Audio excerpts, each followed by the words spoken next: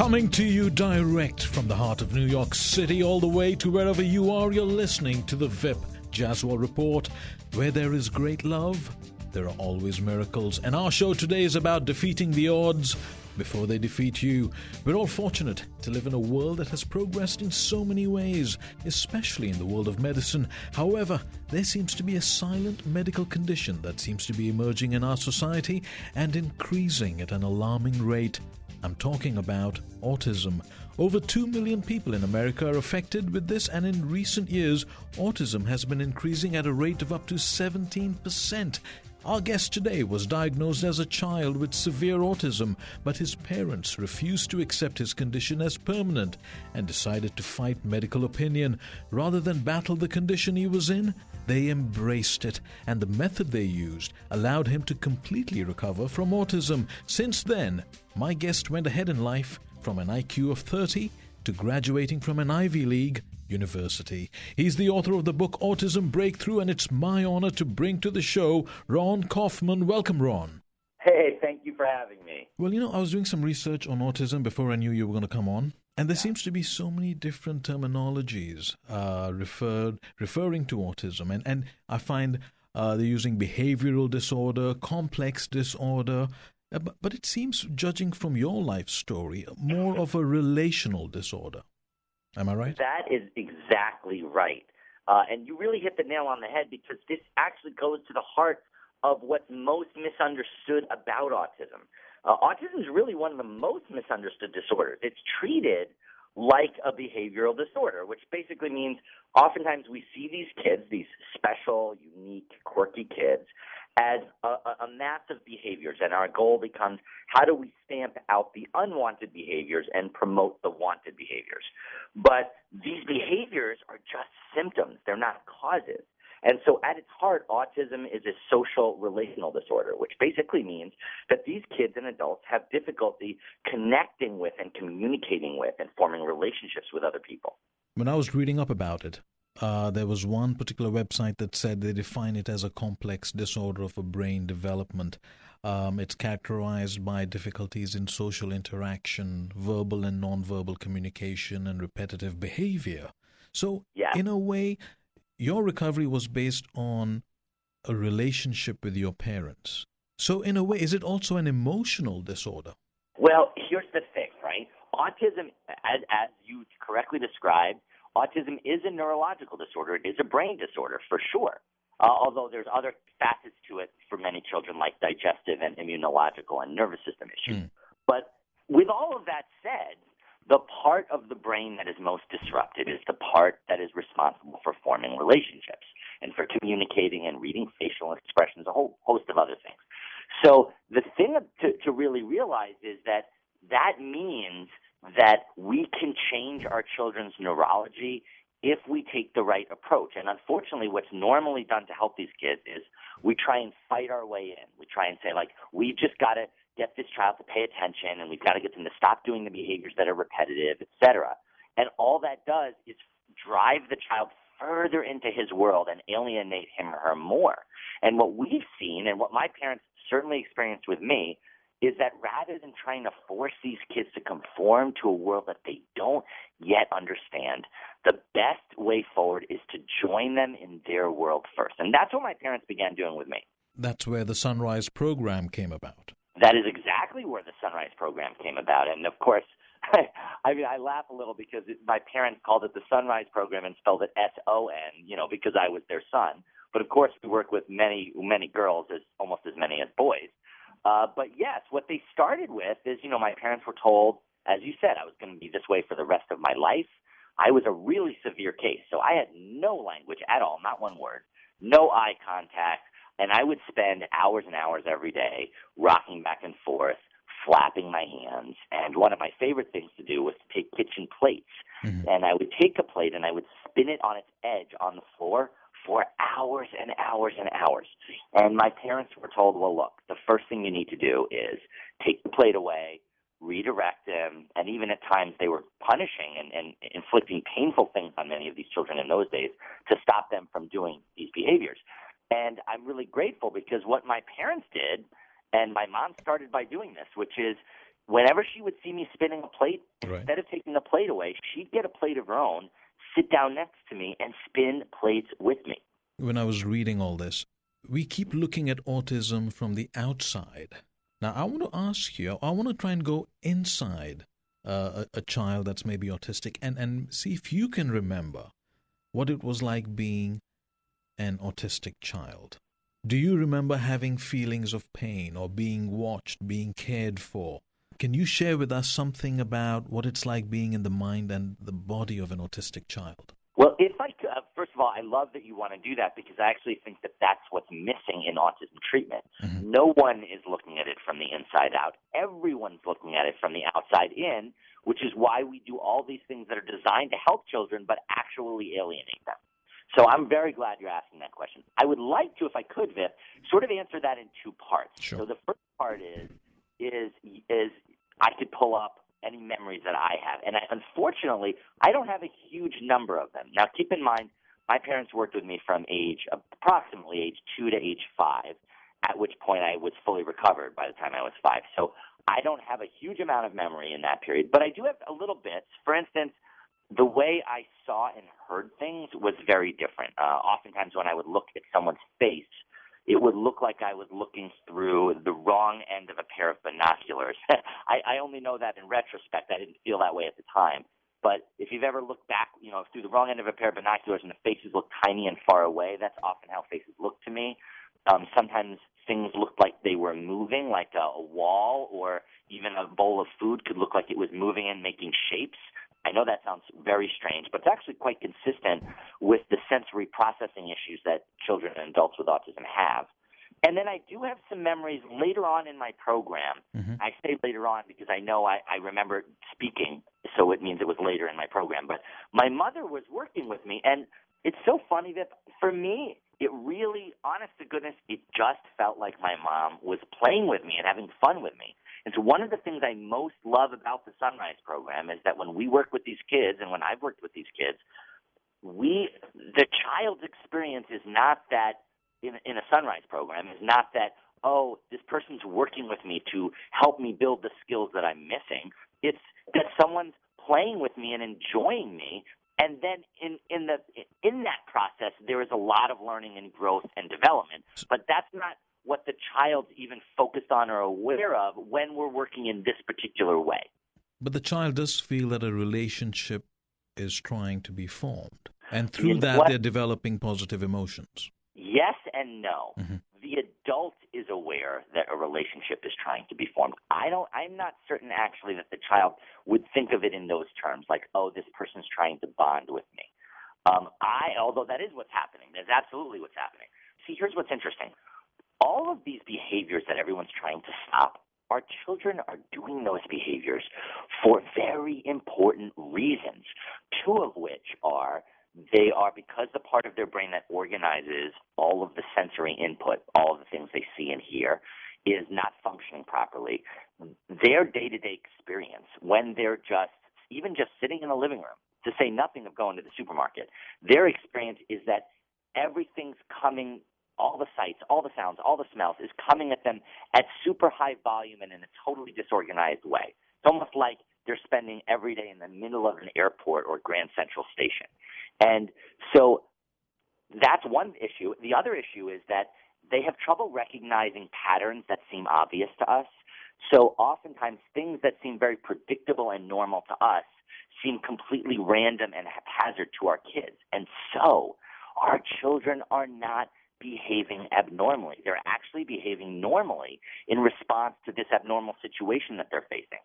Now, and so all of these repetitive behaviors that they have, the hand flapping, the ripping paper, the repeating phrases, is actually an attempt to self-regulate and to finally start to get some equilibrium, which involves tuning out that sensory overload and creating a little island of predictability in this sea of unpredictability. Well, was being repetitive a serene experience for them?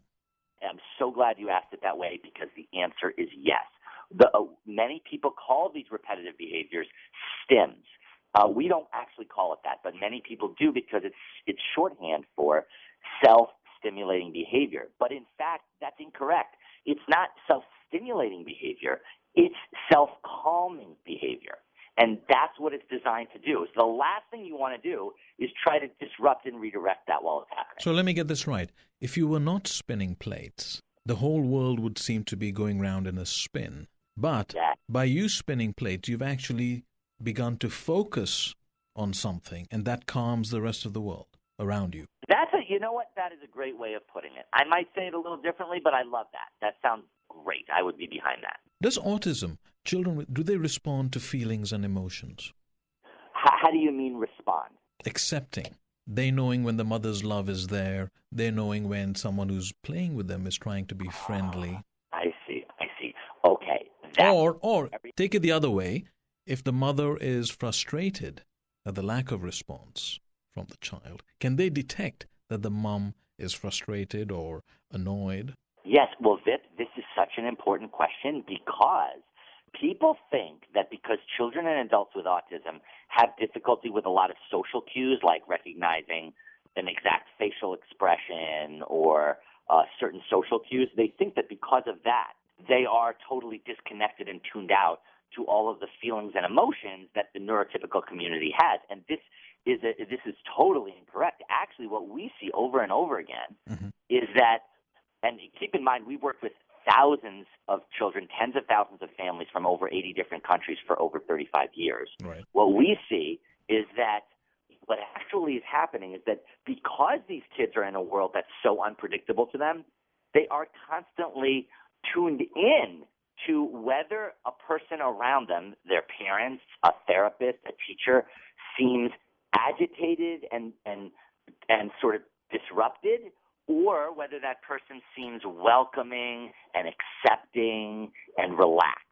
And this makes this is why, in addition to teaching, when parents come to the Autism Treatment Center of America, which is our center, it's a nonprofit organization, and they learn the Sunrise program, we do teach them a lot of techniques, like that joining technique we talked about earlier, but we also spend a lot of time helping parents and educators with their own attitudes and frustrations and emotions, because these kids are very attuned to that. And if they are with someone who seems agitated or frustrated or stressed, they will see that as a threat, and they will either dive deeper into their own world or they will become more aggressive and tantrumy.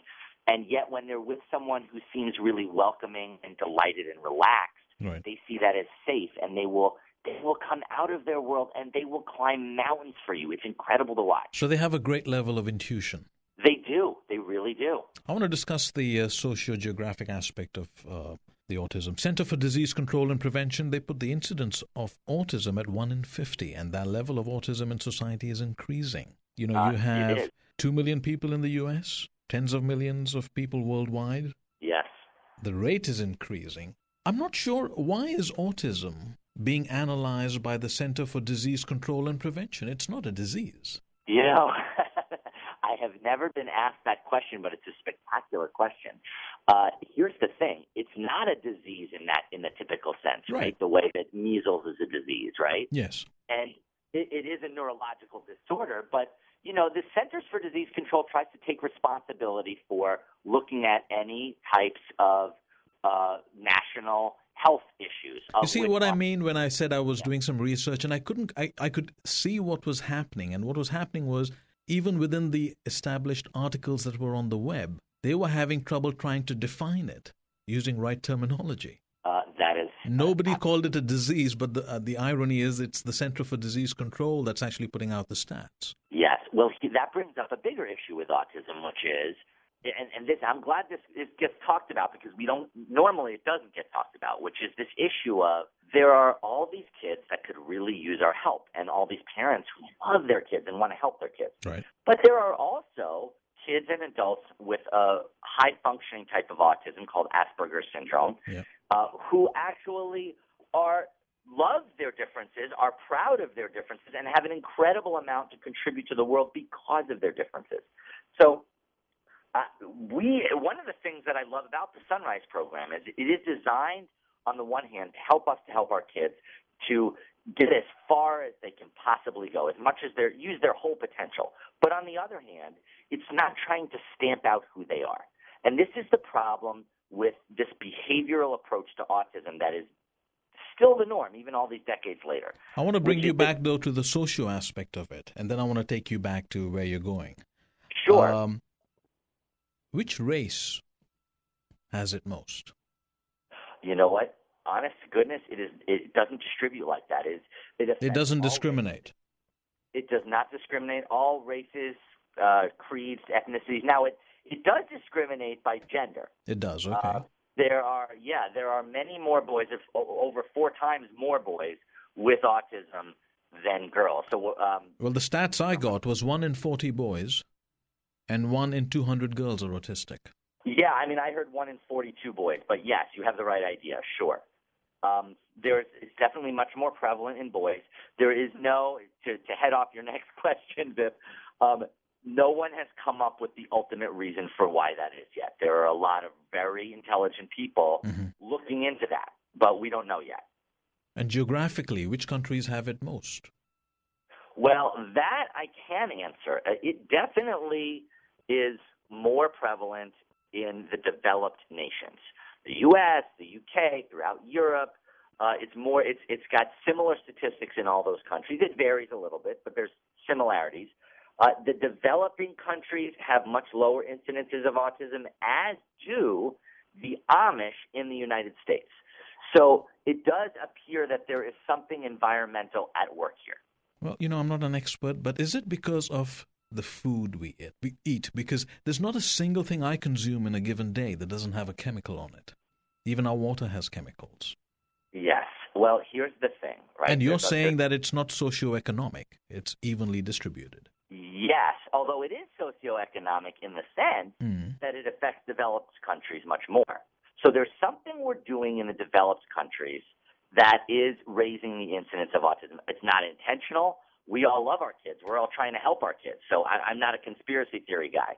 I think whatever's happening is completely accidental, and I don't think there's a single cause like it's one chemical in the food or it's one thing that's happening.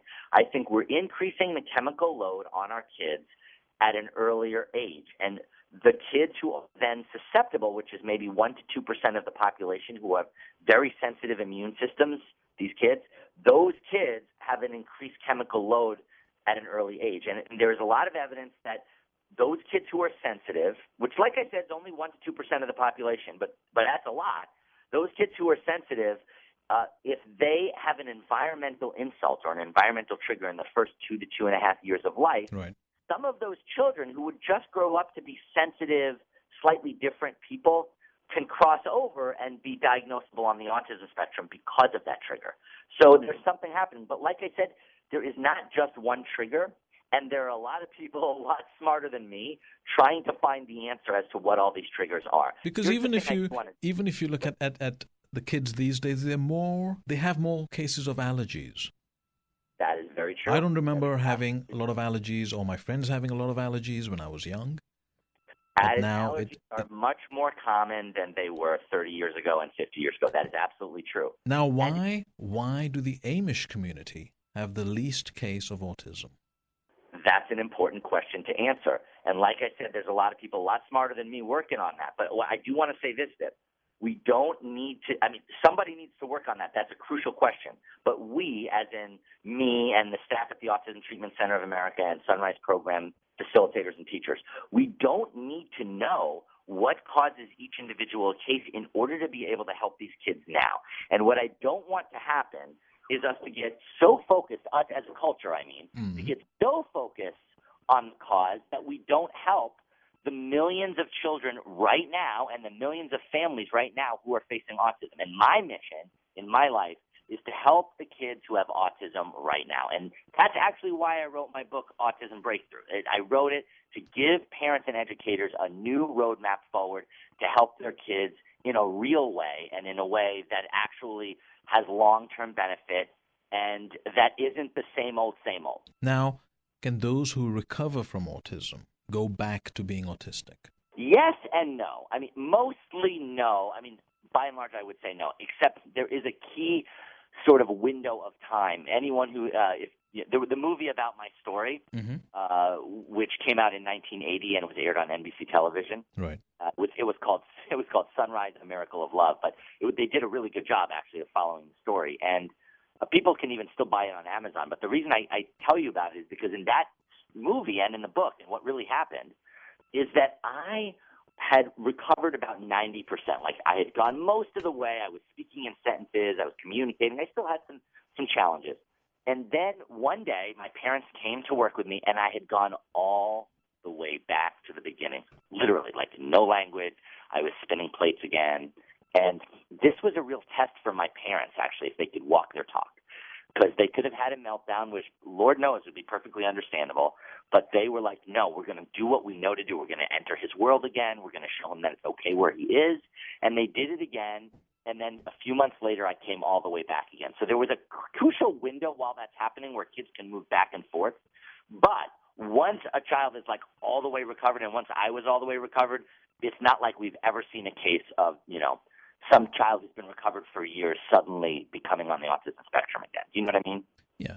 When I read your book, you were talking about repetitive behavior, and you were talking about the plates you used. It made me wonder, because does every human being have a certain percentage of autism? And I'll tell you why I'm going with this. Sometimes, if I'm at work, I'll stare at the screen and keep playing with my pen. Same motion again and again and again. I find it quite serene. I'm doing nothing. This is all repetitive behavior. Isn't this some sort of a sign of a small bit of autism? Well, I love that you brought that up, because, again, once we can see echoes of our kids in ourselves, it'll help us to understand our kids more and not to try and push them and stamp what they're doing out, which I think is the biggest mistake that gets made. So the short answer to your question is yes, we all have a little tiny bit of something that you could call on the autism spectrum that we do. We like to do certain repetitive things that help to calm us. But here's the difference. The difference is that if I come up to you while you're doing that and I say, hey, Vipp, want to see a movie? You're then going to turn to me and say, yes, I do, or no, I don't, or whatever. But you'll immediately engage with me because I will engage with you, but I will be disturbed. Of course, I'm not going to tell you about it. But I've just found my serene spot. I so hear you. I hear you, and I know you'd be disturbed. But the difference is, even though you'd be disturbed, and even though you may prefer I'd have waited a little longer before calling your name, still, you hear me call you and you can connect right up to me. And for a lot of our kids, they're having to do the behavior intensively enough, and they're deep enough in their own world that they can't just shift gears like that when we call their name. And plus, again, there's all this other stuff about the way that their brain is processing everything they see, everything they hear, and all social cues that is making it harder for them to decipher people and the world.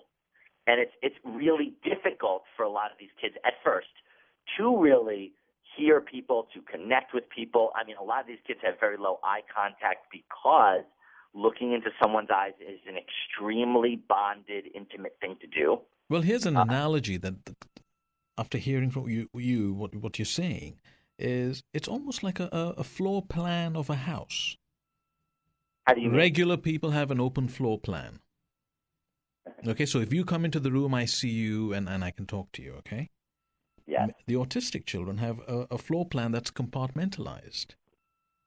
So if someone's come and disturb their routine or repetitive behavior, they have to go into the other room to actually go and connect with them. Yes, we have to go into their room with them. That's the biggest overlooked area of autism treatment. We have to go into their room or their world to connect with them on their terms rather than trying to force them to conform to our terms. Does autism become more or less severe with age? There's no answer. I mean, neither. It completely depends on a million things, so there's no one answer to that. And that's why they've been using that word spectrum. I keep using that word because obviously autism is unique in every case. It is unique. They have this saying, if you've seen one child with autism, you've seen one child with autism. And that's very true because every child is different. Some children speak. Some children don't. Some children really love the wheels of tiny cars. Some children really love pictures of elephants. So everything's very different. Each child has their own unique world, their own unique motivation, and that is why in the Sunrise program, that's why we customize it to each child. We focus on each child's individual motivation and interest, and we use that as our doorway, not only to communicate, but to start to then help them cross the bridge to our world and learn things that might at first be difficult for them. Now, with the Sunrise program, you accommodate children at every level of autism. We do. We have children. And it's not the same approach. It's the same overall approach, but it is absolutely customized to the child. We have children who are totally nonverbal, and we have children who are very highly verbal. We have 3-year-olds and we have 33-year-olds, literally. And so because we're able to aim it at where the child is, because we're not trying to squeeze them into a little cookie-cutter box, that's what enables us to help the kids so much. And I got to say this too, Vipp. A lot of people ask, is there an age after which it's too late? And most parents are told an unequivocal yes to that question, which you have to imagine is very, very scary for a lot of parents. But unfortunately, they're being told something that's not true. We see this contradicted every single day. And what I mean by that is we work with 2-year-olds, of course, but we also work with 22 and 32-year-olds. And we had, I'll just give you an example, we had a 33-year-old I talk about in my book, in Autism Breakthrough. Actually, the last chapter of Autism Breakthrough, I talk about this guy. And he was 33, spent his entire life in an institution in England. His mother flies over to us. We're in Sheffield, Massachusetts. We have a whole campus where parents stay for the week to learn the program. She then flies back. She takes a program called the Startup, which teaches her everything she has to do. She flies back to England. She takes him out of the institution, and she starts the Sunrise program with him at 33. Now, at this time when she starts, he's saying a few single words, has pretty much no eye contact, and does repetitive behaviors most of the time. 18 months later, he is speaking in 6 to 10 word sentences, having conversations. His eye contact is at this level, a typical level, and he's only doing those repetitive behaviors for a small percentage of his day. So, and that's only in 18 months and only starting at age 33. So what we see is that the brain is plastic throughout the lifespan. Another thing I notice is there seems to be a lot of telling the parents what to do and what not to do. In your case, you were told you'll never speak, you'll never go to college, you'll never play a sport or fall in love or drive a car, and the best you'd be able to do is to dress yourself and use a spoon. Yes. It seems your Sunrise program is in a way battling the medical profession. Is it right or wrong for every parent to be told what their child can or cannot do? I mean, you're starting off putting limits on how the child can progress. Yes, and you know what that is? That speaks to the difference between the diagnosis and the prognosis. The diagnosis can be quite useful and quite important. And in fact, in reality, by the way, Vipp, most parents are 6 to 12 months ahead of the diagnosticians in terms of the diagnosis anyway.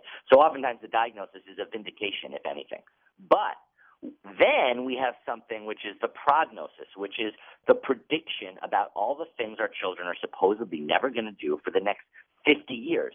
And Vipp, it's crazy. It's literally just a made-up story. It's a wild guess. And yet parents are told this as if it's like the universal truth and it's what's going to happen. And what we do, and I feel really strongly about this, I mean, this is the reason I wrote Autism Breakthrough, is because what we see is that we will never decide in advance what a child is not going to be able to do.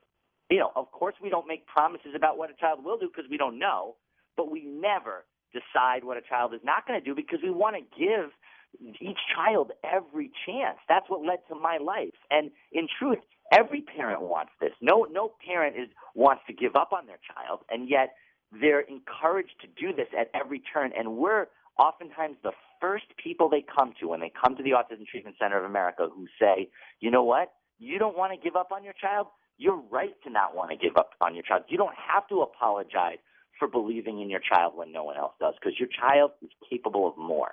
Now, you called your book Autism Breakthrough as opposed to Autism Cure. That is correct. Well, what is the vital difference? What are you breaking through?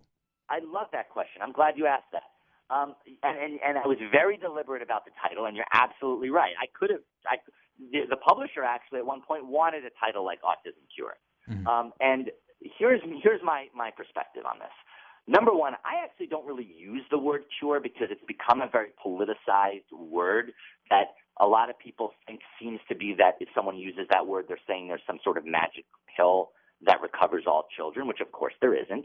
However, I do believe in, I don't just believe in it, I've seen it hundreds of times, full recovery, meaning for some kids, not for every child, given the right intervention, and I've seen this with the Sunrise program, that they have gone on, I know personally many kids who've gone on to make full recoveries. Now, let me just say one last thing, though, and this is why I didn't call the book Autism Cure or Autism Recovery, is because we feel like at the Autism Treatment Center of America, the only ethical standpoint is to treat every single child as capable of recovery. That doesn't mean we know they're going to recover. And so what that means is for those kids that don't end up recovering fully, which are many for sure, though even those kids can get so much farther than the original prognosis when the adults in their lives are not the ones holding them back.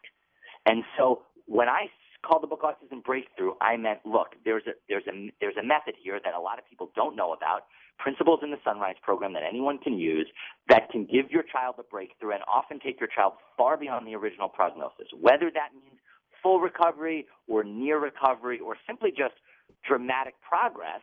I see all three of those options as total victories and something to be proud of. So I don't want to set it up that the only sort of success means if your child turns out like me. I just think our children are capable of more, and let's not us, as the people who love our kids, let's not us be the ones who are holding them back. But how do you judge a success in autism? Well, that's a great question because oftentimes, again, people are fed cookie-cutter definitions of success. And truly, in the Sunrise program, we don't have a cookie-cutter definition. What we see as success is being able to bond with your child first and foremost, which most people don't know how to do if their children are on the spectrum because they're never shown. And what's the form of a bonding? Is it eye contact? Is it touch? Actually, it is both of those things. It's eye contact, it's touch, it's sharing a smile. It could be then having a conversation. It's knowing how to relate to your child. It's not seeing your child as some sort of damaged soul, but as a unique individual that has key differences and unique pieces that are wonderful and should be celebrated, and that's also capable of being quite successful in our world if given a chance. And so when I say success, I mean, I can't think of any parent I've worked with where I would say they failed or their child failed, because every child that I've seen makes progress and their parents learn to connect with them, and that's so exciting. That feels really successful to me. I mean, look, if you ask a parent who has a child with autism what keeps them up at night, I promise you, Vipp, it is not that their child is behind in math or that their child isn't reading or any of that nonsense. That's important, but that's not what keeps parents up at night. What keeps parents up at night is, will my child ever say I love you to me and really mean it? Will they know that I love them? Will they be able to laugh at a joke because they really think it's funny? Will they be able to enjoy another person? And the answer that we always provide is, yes, those things are absolutely possible. Also, the math and reading are possible. We've helped many kids do that, but that's not what families are really worried about. That's not what gives our life its richness. What are the common mistakes parents and family do or make with autism? In your experience? Well, yes, I've seen many of them, but keep in mind the reason they're making these common mistakes, and I'll tell you them in a second, is not because they don't know what they're doing or they don't know how to help their kids. It's because they're actually force-fed exactly the least helpful things to do, and they're told that they have to do them.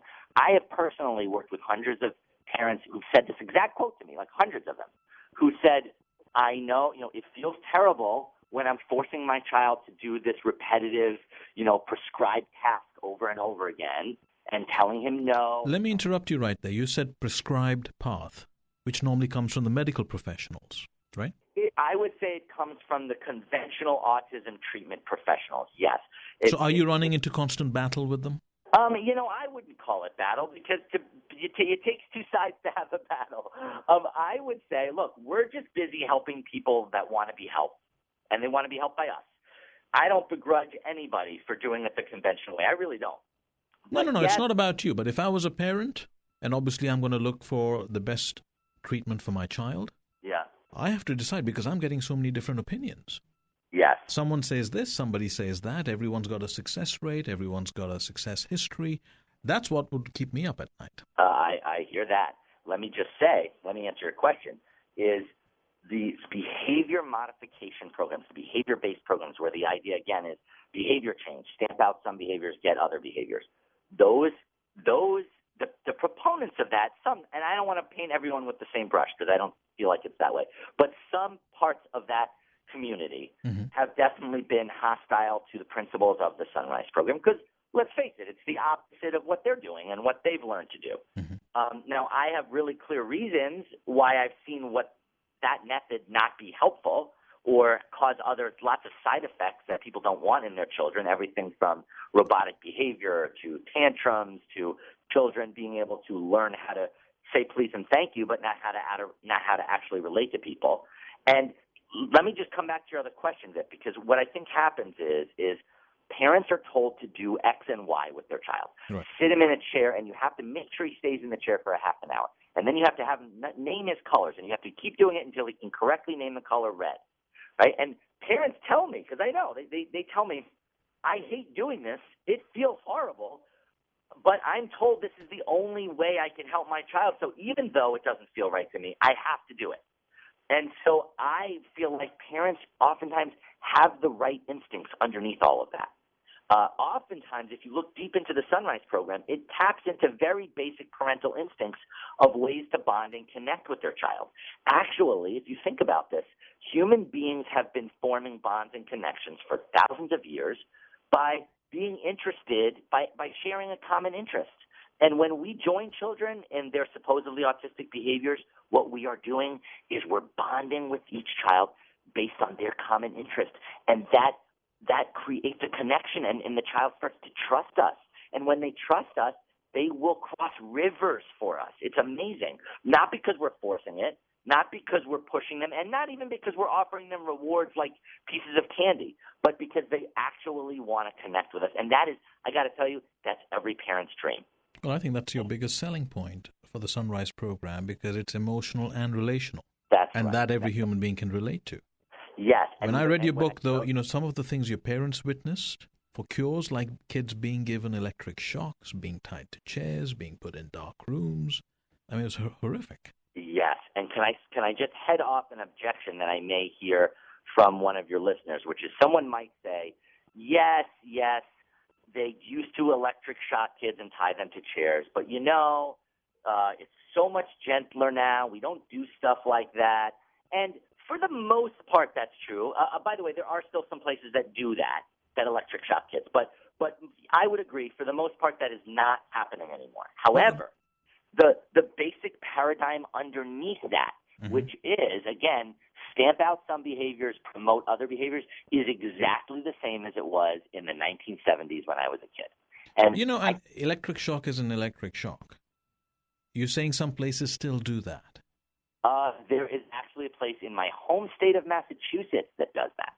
Can you enlighten me? What's the objective there? The objective is to get kids to stop doing supposedly disruptive behaviors by shocking them when they're doing those behaviors, and then eventually, supposedly, the kids learn not to do the behaviors because every time they do it, they get shocked, and it's really unpleasant getting shocked. I mean, so if I was to take this device home, I'll be running around after the kid and sort of prodding him every time he does something. No. Oh, sorry. No, they don't have to prod the child because each child is wearing a remote-controlled vest. So actually, you have something in your pocket and you can press a button. And oh my shock God! The child remotely. I know it's hard for me to believe actually that it's still happening. But let me say, I do want to be clear. That's this one place in Massachusetts does that. No. I'm just surprised that it's allowed technically. That's all. I can't believe it's allowed. I just cannot believe it. I mean, it just. But I do want to say, because I know a lot of people listening will say, nothing like that has ever been done to my child, which I think is wonderful. But again, the paradigm is still the same. It's still based on, and I'm going to be a little controversial here when I say this, but this is the truth.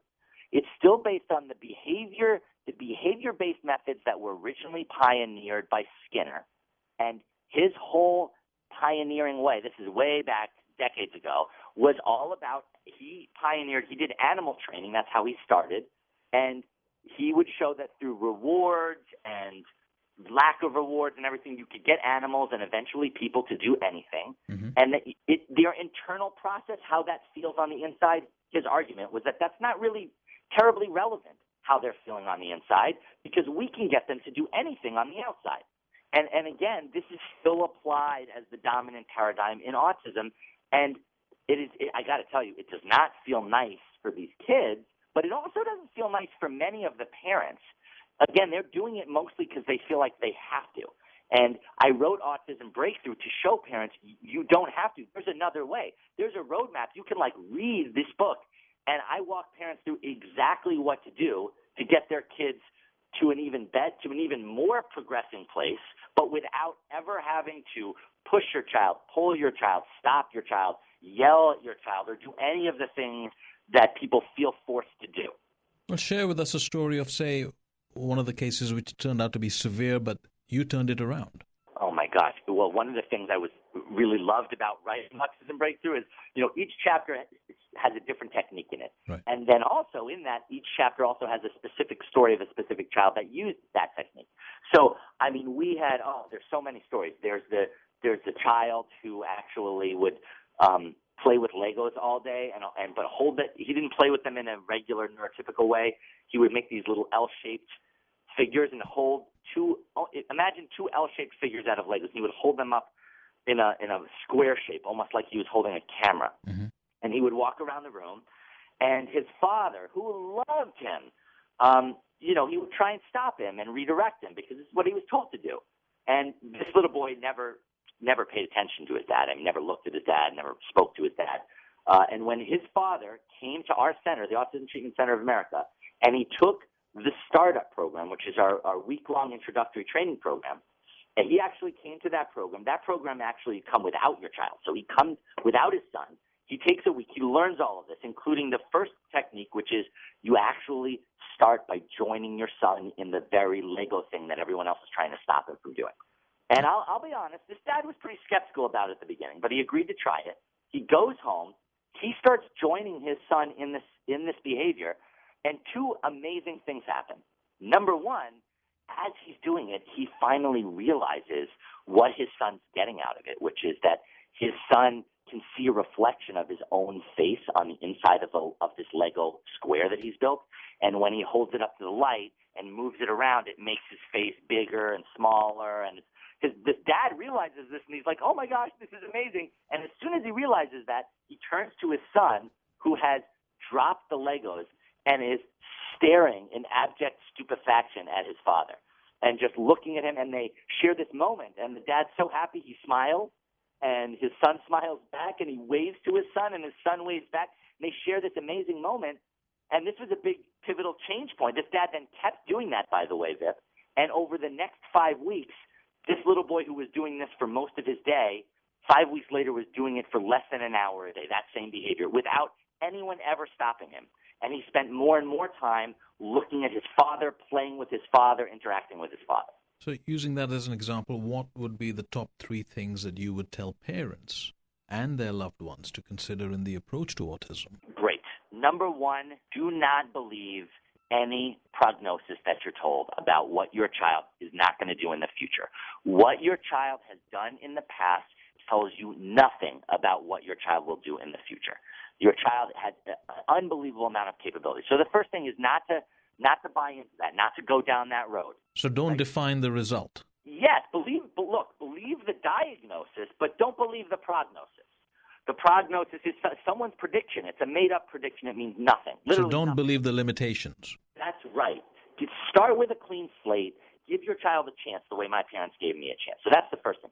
The second thing is, rather than trying to force your child to conform to your world and stopping behaviors and redirecting the so-called stims and the repetitive behaviors, start by joining those behaviors. Every time your child's doing something like that, instead of stopping your child, actually do it with your child. Now, obviously, in my book, Autism Breakthrough, and at our center and in the Sunrise program, we help people how to do that, but I would say that's a starting point. And number three is this.